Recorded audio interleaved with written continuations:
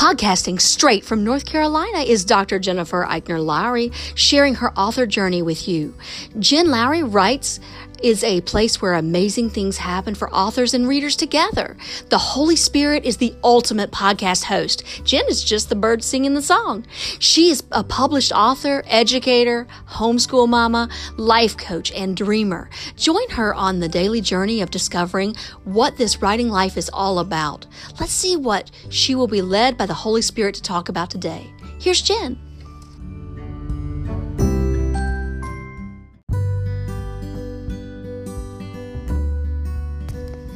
Thanks for supporting my Jen Lowry Writes podcast. My purpose is to inspire and encourage others to chase after their writing goals with faith and courage. By hitting the support this podcast button and with your monthly contribution of 99 cents, $4.99, or $9.99, you are helping me chase after mine.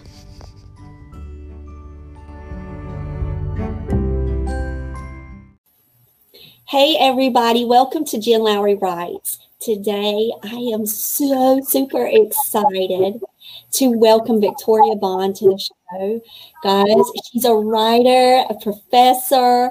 Her novel, Zora and Me, which was co-written by T.R. Simon, it won the John Steptoe Coretta Scott King Award for New Talent, and it was nominated for an Edgar Award in the category of Juvenile Mystery. And I want to let you guys know, too, the Cursed Ground Book 2 was also for the Edgar Award. Victoria holds an MFA in poetry. She's an occasional essayist on issues both personal and political. She teaches first-year writing at John Jay College, the City University of New York. And we are here to talk about one of my favorite series books of all time, Zora and Me, but to congratulate her on her new launch of The Summoner. Guys, this is book 3, and I'm going to talk all about it later, but I just want to say you've got to just kind of pause right now, just go grab your own copy, and you will thank me for it. So welcome, Victoria, to the show. Thank you, Jen. Thank you so much for having me. It's really a pleasure to be here. Thank you. So tell us just a little bit more about you, kind of like the behind the scenes that's not in your professional bio, and then we can start talking about the books. Oh my gosh. Well, I really now especially in the pandemic, if it wasn't my number one job before, it's definitely my number one job now is being a parent. You know, I think the protagonist that I'm most working with at this moment is my son. That's the protagonist and the story life that I'm trying to help grow and build. So I've just really been consumed by parenting these last months. And, and that's been a good thing. I'm discovering a lot about patience. I'm discovering a lot about how to love my child and how to love me and try to make room in myself and in my family for just more patience and more understanding. So it's a journey. It's a tough one, but I think that I'm growing because of it. So, just keep fingers crossed it's okay. Yes, praying for you. Oh, thank you. I want to tell you that I want to start off by saying that I, of course, started out with Zora and Me. And so you've co-authored this series, and I did read a little bit behind the scenes on you and T.R. Simon were friends, and then you just kind of, what did you do? Just bounce around ideas and say, let's go for Zora's life because it's so fascinating and profound? I think, yes, actually. Yeah, Tanya and I worked together. And while we worked together, we would go out for lunch and we would talk about stuff. Have you thought of this? Have you thought of that? How about this? How about that? And nothing gelled. And I think maybe a year or two passed, we stopped working together, but we were still extremely close friends. And I wrote a novel and it was really bad. It was the worst. And I gave it to Tanya. And I knew it was the worst, but I still wanted to give it to my friend, just so I could have just know that it existed and give it to someone else, right? So the book at least could live in that regard. And she said, yeah, Vicki, this is pretty bad. But you are really good with young characters. The kids in your book really came to life. And I thought, like this is something that I hadn't ever considered, writing for kids and writing young characters. So then maybe a few more months passed and Tanya invited me over for lasagna. And she said, Vicki, I have an idea. Zora Neale Hurston as a girl detective. And I said, that's a good idea. And then we just never stopped. So that was the lasagna dinner that gave birth to the series. And so then you guys write this phenomenal story that was a stamp of approval from Zora's niece and Zora's Trust. Like, how did that feel when you had put all of that energy into the book and then you get that stamp of approval?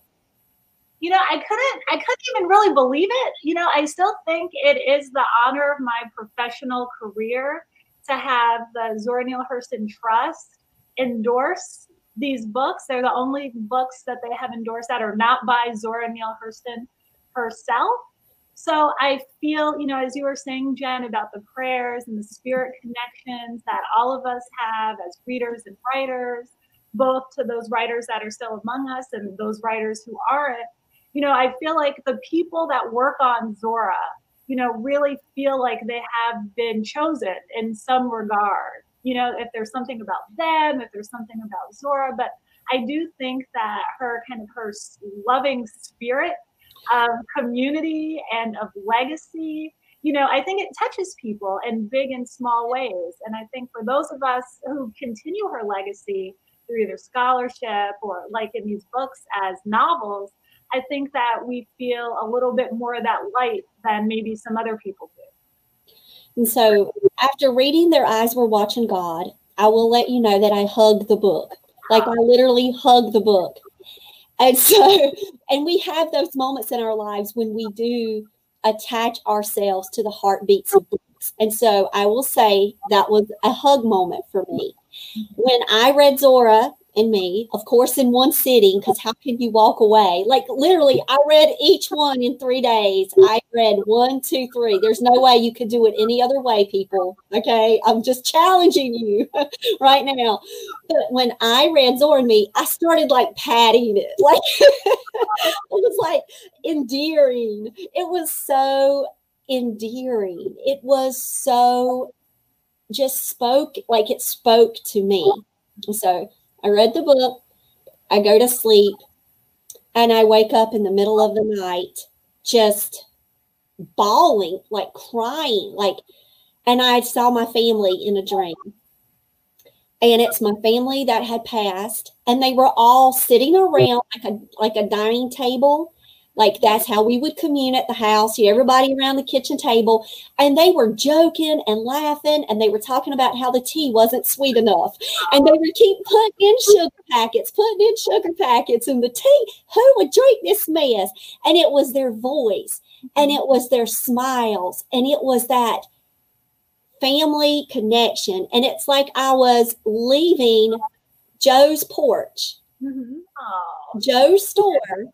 You think about that dream that night, and it's just that your voice came so through to my heart in the way you poetically expressed community and friendship and fellowship and just being there for one another. And that's what I experienced growing up. And it just unlocked a place in me. And it's often when I don't dream about my passed on relatives much, my family much. When you get those moments, it's a treasure. And I will say it was the journey starting with Zora and Me. So then, of course, then Sunday, I'm reading The Cursed Ground. And I'm like, oh, how can it get better? And it does. I know. Tanya's book is so amazing. Oh, and then I'm hugging and I'm going, oh my gosh. And I'm like, how are you guys? And I'm thinking about it. Did you guys just sit down and say, we're going to do 3 books from the beginning? We did. And the series took so long because we couldn't decide how to go about the second book. And we maybe spent 2 years trying to write the second book in the same way that we wrote the first book, until we realized that we actually had two different stories. You know, that Tanya wanted to tell a story really about Old Lady Bronson. The Old Lady Bronson character, I think, is Tanya's favorite of the series. And I wanted to tell a story more about Eatonville in Zora's lifetime. You know, so we then just decided, okay, Tanya will do the story of Eatonville's past, and then I will do the story of the Eatonville that Zora says goodbye to. Yes. Summoner. Yeah. And so I get to the summoner. Okay, you see me hugging this too, because if you were here and we wouldn't have social distancing rules, I would be hugging you right now. I know. I miss hugs. I miss meeting people. I miss meeting people. I really do. But we can hug books, can't we? Yeah. We can hug books. So I'm hugging this book because, okay, I read it. It was phenomenal. Absolutely pulled at my heart. It made my heart ache, and it made me feel full at the same time. Oh, thank you. So it was as if I was going on this journey, and I knew what was bound to happen because I had read the bios. I knew that she was going, like you said, say goodbye. Like I knew that this was this culminating event and it was coming, and I was going to have to brace myself for that. Because even though with one door closing, another door does open, and then you have all of these life experiences and more. But I felt as if I was saying hello to Eatonville and living that moment and being there and championing the citizens. And then I felt like I was being ripped from them at the same time, because that love just felt so palpable in the story itself. Like it felt like a living, breathing thing outside of the pages. And so I finished the book, and I'm all like teary-eyed, feeling so full and so happy, all at the same time that I'm feeling also this immense pressure on my chest, like, wow, what Zora had to go through. Like, then you have that struggle in your mind, and you're having to reconcile both of those feelings at the same time. And you're talking middle grade fiction. Yeah. Victoria. Well, Jen, I think what you speak to in Zora's actual biography, so for your listeners, just to get a sense of who Zora Neale Hurston was, is that she's this novelist and anthropologist. She becomes famous for a time as a Harlem Renaissance figure. But before that, in the very early 20th century, Zora Neale Hurston is from this place called Eatonville, Florida, which was one of the first all-Black incorporated towns. And she grows up in this very safe community, a prosperous community also. And her father actually becomes mayor, right? And her father was also a womanizer and a showboating preacher. And after Zora's mother passes away, Zora's family does fall apart. And Zora basically is out on her own. And in her biography, there's about 10 years of her life that are missing, right? No one really knows what was going on with Zora from the time she was 15, 16 till the time she's 26. When she shows back up in the DC area and lies and says that she's 16 so she can go back to high school, you know? So there's this really kind of funny idea of her kind of like in disguise as a teenager, like an 80s movie, you know, like going back to high school, but you're an adult. So that period of her life, I think, really does shape her work going forward, because it's this kind of this knowing darkness, you know, that I think she experienced during that time. You know, not necessarily of, you know, being a domestic. She was the maid for an actress. You know, she also kind of worked as a domestic in a circus. I don't think it's actually the work that defined the kind of the darkness and the knowing that Zora carried with her. I think it was the loneliness. Or the grief. Yeah, I think it was the grief from losing her mother and the loneliness of having known what family was and knowing what community was and having that really disappear for a long period of time that I think gives her that kind of iron will to succeed, but it also gives her work such a beautiful, deep, rich heart. Like that's why I think you want to hug Their Eyes Are Watching God, because you feel so much heart and love in the story. And I think that she brought that throughout her life from Eatonville, but I think that deepened in that period of time when she was really living on her own. And I think that authentic voice that you guys created in this series, if you read the series straight through, and then maybe you're experiencing Their Eyes Were Watching God for the first time, then it's almost as if you're pulling another layer out and you're seeing Eatonville all over again in a new way with her. And it's like you're almost reading a continuation. Oh, that's so lovely. Thank you. That's the way I felt from that. And then as soon as I read The Summoner, I'm reading it late at night because, I have a busy day, full-time teacher, homeschool at night, and then after all that, so I'm reading. I can't put the book down. I go to sleep and I have a second dream, and this time it's of my mother. And we're just riding in her car, and we pull up and we get out of the car, and I can see a redbird flying around her. And we have this symbol in our house of redbirds. Every time we see a redbird, it would bring good luck. It was one of those types of sayings that she would pass, and she'd get so excited if she'd see a redbird. And I could see the redbird, and it was flying right by my mother. And I pulled out my camera to take a picture of my mother with the redbird in the shot. And I could feel it. The redbird felt like it flew right at me and just got in my hair. And I could feel it. And I woke up like this. And I'm thinking, the Summoner, it's the photography, it's the camera. And I'm like, this book, like, wait, what is happening? It was the store. It was like Joe's. It was almost like Joe's store, and the table and the sweet tea and all the joking around. Then it gets to, the symbol that my mom and I shared together. That's why I have a redbird in every room of my house, because every time I see that, then I think of my mom and that good luck and all of that. And then I'm dreaming that right after, and my mother was beautiful and happy and seemed so free. And I just want to thank you, because those memories are very strong for me.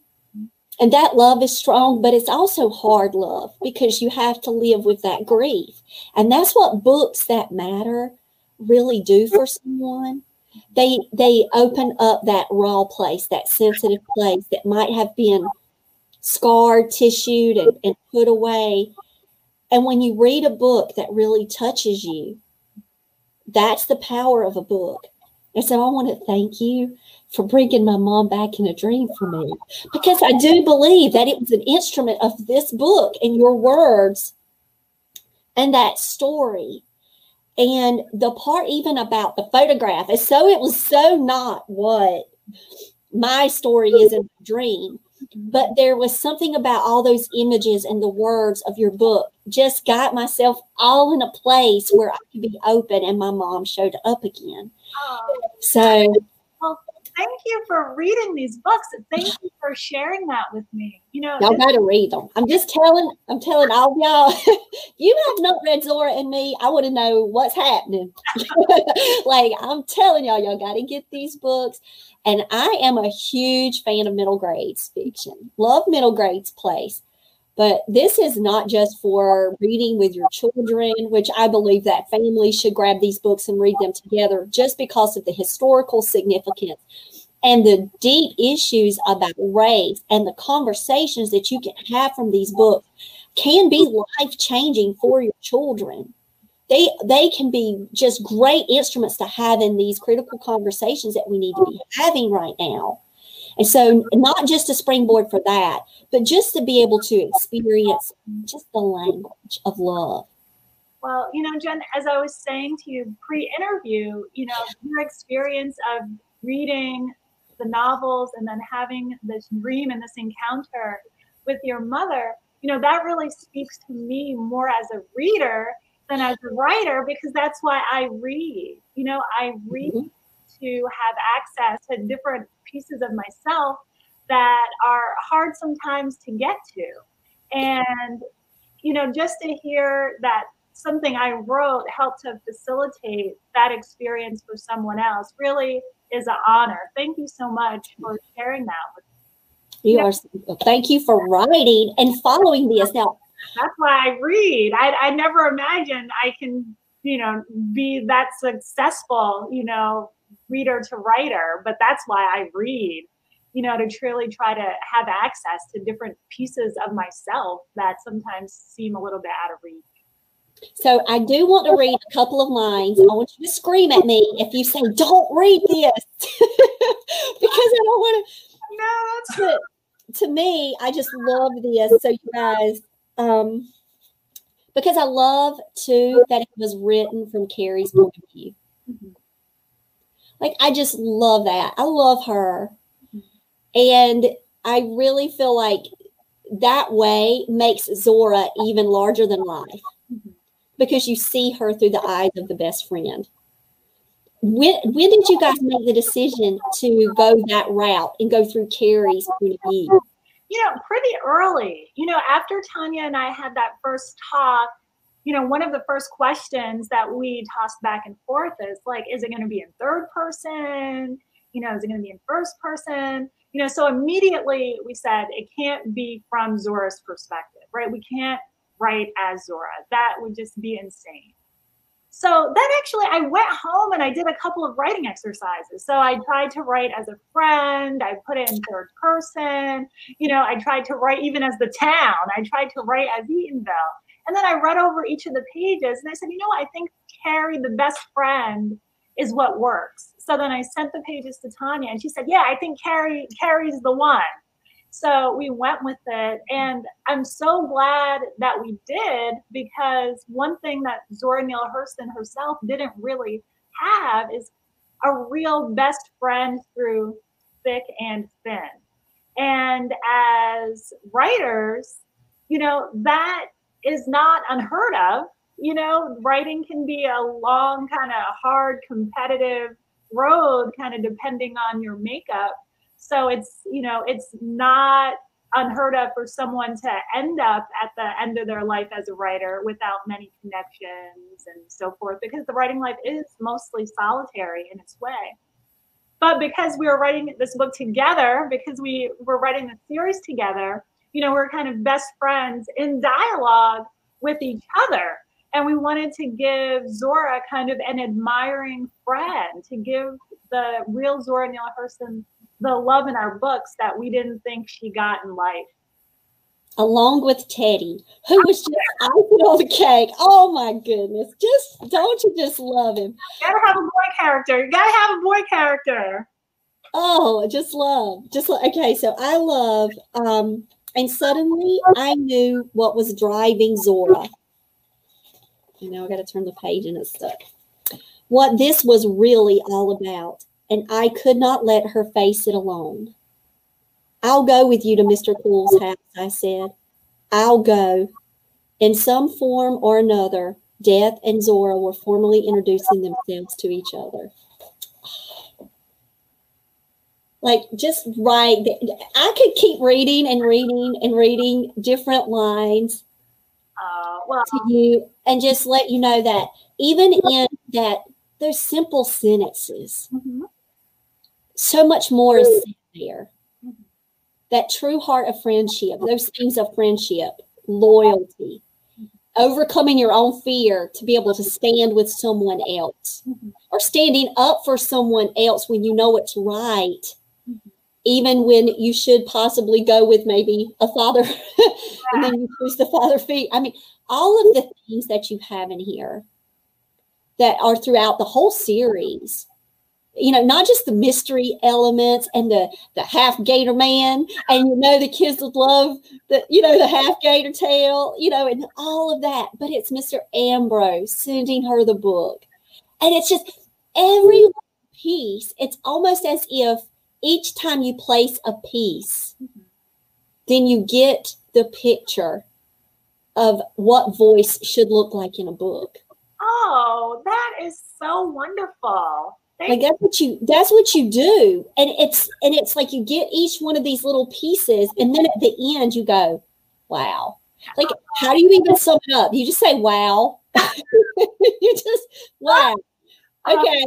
Yeah. I guess to the writers in the audience, all of these amazing things that you're saying about the book, I can't believe it. Some I'm like, huh? But I think, as a writer for other writers in the audience, my background is in poetry. I mainly came up reading poetry. I wrote poetry for a long time. And I don't write it as much anymore for anyone to read. But I think that I brought that a lot to these books. So I would try to keep the chapters short.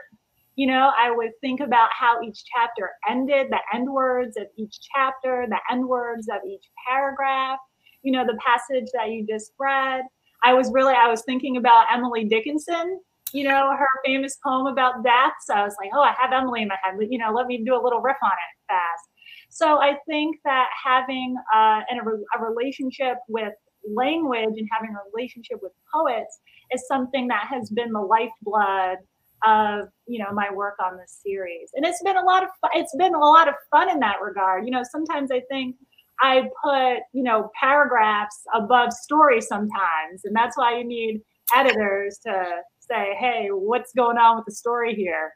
So, but I just hope it has made it's a meaningful experience for the reader, and the historical fiction piece in it. Like, it can be a learning experience for a reader. So you're talking about your poetic elements there, because they are definitely there. They shine through from dialogue to description. So that is there, but also the message behind the books, not just the themes, but the historical context in which it's set. And so now my husband and I are going on YouTube, and we're looking up videos of Eatonville, and we're learning more about things that we had not experienced or known, and we didn't know about. And we're like, wow, there's just so much more to learn. There's so much more every day that we can learn. And that's what, the series like Zora and Me can do. It can serve as that springboard to further learning, to further discussions and discoveries and celebrations about the hard work and the perseverance and what people had to go through, what African Americans had to go through in the early 1900s and even today. Like, the books springboard into that awareness and then that recognition, and then how much more can we learn? And it's endless. Yeah. Well, I'm in historical fiction here, now, and forever. I don't think I'm ever going to write anything that's not historical fiction. How about mystery too? Yes, mysteries and historical fiction together. I think what I have enjoyed about The Summoner, and I think it was because I wrote it by myself without Tanya, I think Tanya would have kept a much stronger hold on the mystery element. But for me, it was more about solving the mystery at the end, of course, but really just getting to know the town. My aim was to open up the town and make the town a character. And for that to be the main experience of the book, though the mystery does get solved at the end, that wasn't necessarily what I was thinking about chapter by chapter. And so you credit your grandmother, who turned 93 today. Happy birthday, Miss Dolores Hill. Look at her, 93. You credit her. My grandma's funny. But yeah, so I think part of, writing these books and thinking about who your audience is, as I said, these books were co-created. So our audience in a way was each other, Tanya and myself. But also, my whole writing life, I have written with my grandparents in mind. Like, often when I'm done with the draft, I think when I start to read it through, like, what would my grandparents think? Because they're really the audience of my heart, right? So I'm so I'm still kind of writing to the past in that regard. We always write to our loved ones, whether they're here with us or not. So yeah, it's a funny thing, also about the historical fiction piece of it with the history of Black towns. I think that kind of in the American imagination, there's an idea of a Black community that's really often tied up with a lot of pathology, with ghettos, with crimes, and with violence. But, there's this whole history in the late 19th and early 20th century of Black people coming together to build community around safety and prosperity that I think a lot of people don't know about. But I think more people are learning about these places and about this history. So, if I could bring anything to the historical fiction table, I think the story of loving communities, a loving Black community, is something that I really want to share and expose kids to. And you did that. And the vibrancy of the community, just all of the working pieces of the community. You did all of that. And you did it in such an honoring way. So I know your grandmother has to be extremely excited and proud. Oh, no. It's my grandmother since the pandemic, because my grandmother was 93. And the pandemic has had her like so turned around, basically, because she hasn't really gone out and been anywhere. She's just kind of in this weird loop. Like she watches the news. She's like, Vic, what's going on? It's the same as yesterday. It's the same as tomorrow. So I think for someone that's that old, right, the way that time has collapsed, speaking of historical fiction, is really, it's very present with her. And then whenever, I see her once a week, and that's been another thing because of the pandemic. I was afraid to see her at the beginning, right? Because I don't want to get my grandmother sick. But then I've just been like, I want to see my grandmother. She's 93. Like, how much time does anyone have left? This is crazy, so I think we're always in that push and pull, that tug with, being safe and following rules, but also knowing that we don't have forever, that you want to be able to say hi and I love you in person while you can. Right. So I'll be praying for you guys, and just please tell her that I said from afar, happy birthday, and to thank her for pushing all of that mystery on you when you were younger and having a role model to be able to see someone who was an avid reader like that in your life. Like, when did you know that you wanted to go into creative writing? Because of course you have your master's, but when did you know? Was it a very early age that you wanted to do this life, or did that come later? I think I always did. I think I always really wanted to be a poet, from an early age. I went to college and it started seeming like a more kind of, I don't want to say far flung, but it started to seem like a less realistic goal in terms of making money, right? So I think when I was in college, I kind of got the wake up call. Like, if you're going to do this, you do it, but you don't do it to make money. You do it because you love it and you want it to work and you want to try to grow as an artist and a person. So I think so. Then after I got that wake up call, I think that's when I started thinking more about publishing as an industry, right? And if I wanted to be in the publishing industry, what kind of work would I do? And then that's how I met Tanya, right at my first publishing job. And Tanya was an agent then. She's a literary agent now. And I worked in publishing, and I was like, this is kind of yucky and gross. Like, I think, what are the good jobs around here? Ghostwriting? That's as good as it gets. I wasn't into the industry, though I am glad that I learned about it. And I really, I have a lot of respect for editors, a lot of respect for people that ghost books. you know, a lot of respect for the people that are handling the slush piles, you know, writing the summaries, doing all the treatments and stuff, because that is the work of reading and writing. You know, it's all of that stuff that makes up the publishing industry. So I'm glad that I got to know it. But from there, I thought, hey, I think I want to go back to school. And, you know, I'm not ready to, I don't think I can have a, you know, some kind of fantasy career as a writer, but I think I want to keep learning how to get better. You know, I think the fantasy for me became just that I would be a good writer, that I could learn how to be good. That became my goal. So, you know, and I guess, you know, it still is. I'm glad that these books are published, Jen. I'm glad that these books exist. And as someone who is I just want to keep trying to grow as a writer and an artist, you know, and I'm fingers crossed, you know, I can keep struggling and working through a manuscript here and there. And poetry as well. Oh, you know, I don't know about that. I don't know about that. But yeah, so, you know, for your audience, you know, it's a journey page by page. Truly is. Thank you for sharing your journey with us. I do want to ask you one more question before we have to close it off. And you knew about Zora taking the photograph of what she called the zombie woman. Yes.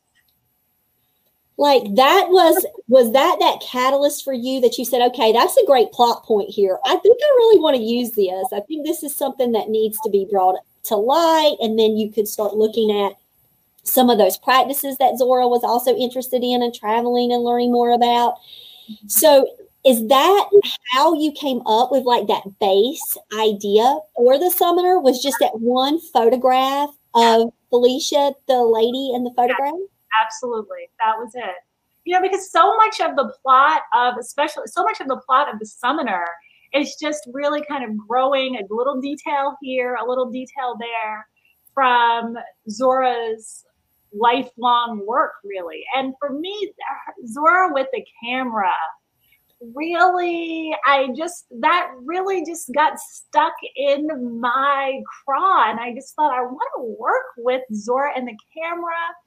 And, you know, her work on zombies and voodoo, you know, that there were these myths around like graveyard dirt, right? If someone threw graveyard dirt at you, they could put a curse on you, and that landowners in an area would poison people and they would appear as if they were dead, and these people would be buried, but then the landowners would hire people to dig up these victims, basically these marks, and make them work on their plantations and this sort of thing. So these were real practices, both kind of the economic exploitation, but then also this kind of the sense of magic.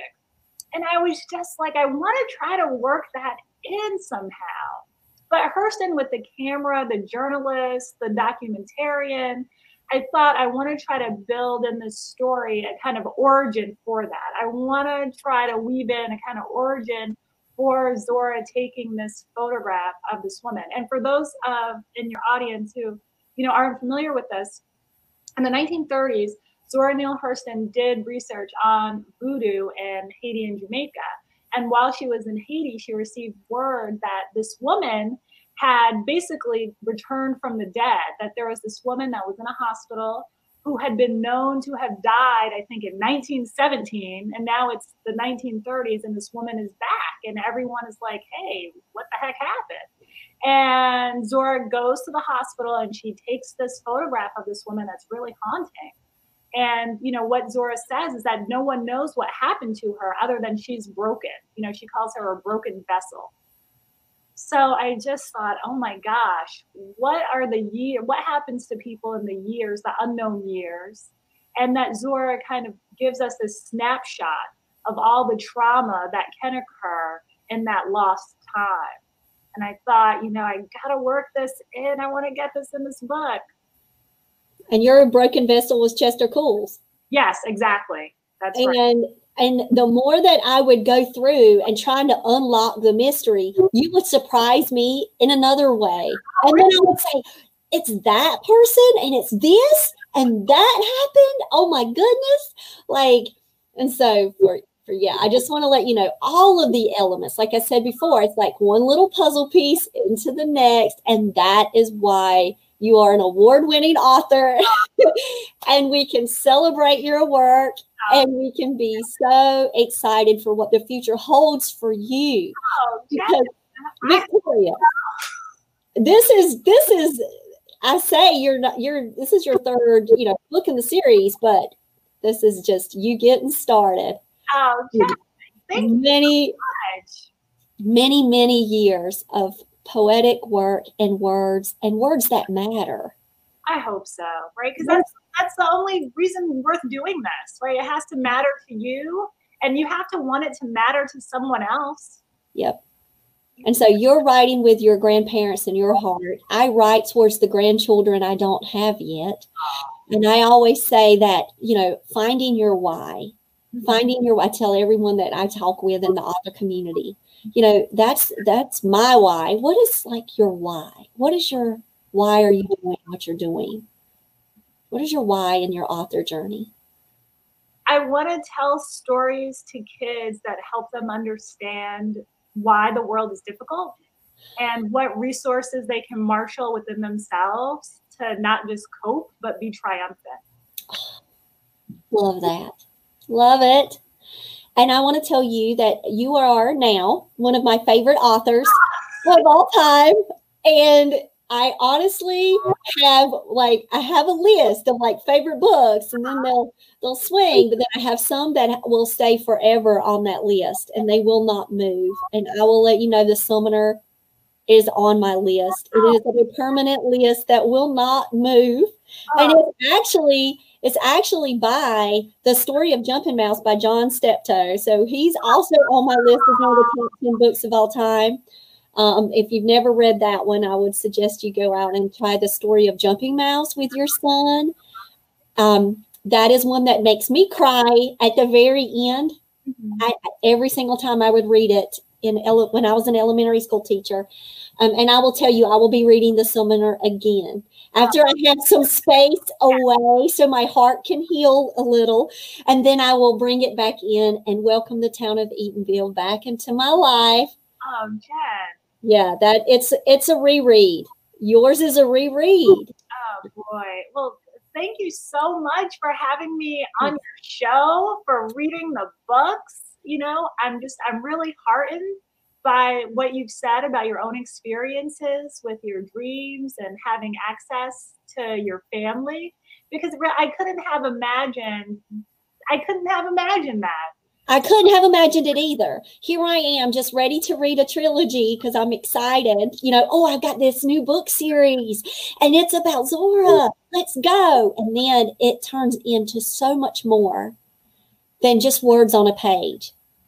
And I just want to thank you for that. Thank you. Thank you for that. Yeah. So guys, go check out Zora and Me. It came out today. I am telling you, I will have all the links in the description. Victoria, do you live a certain place online where people Yes, VictoriaBondAuthor.com. Also, I'm into my Instagram account. I'm always on Instagram. I probably need to get off. My tag name is Way to Go Vicky Bond, spelled Vicky. So. Awesome. So I will find those links and I'll add them as well. So thank you so much, and I will be praying for you. Tell your grandmother happy birthday again. Oh, thank you, Jen. Thank you.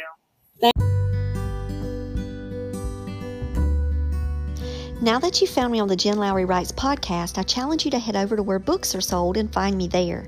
I've published 11 books so far, and I write clean books for all ages. Horror, paranormal, sweet romance, fantasy, historical fiction, you name it. I've got your genre. Search Jen Lowry at Barnes & Noble, Amazon, Kobo, and more. And for my Bible devotionals, you'll see my full name, Dr. Jennifer Eichner Lowry, on Amazon.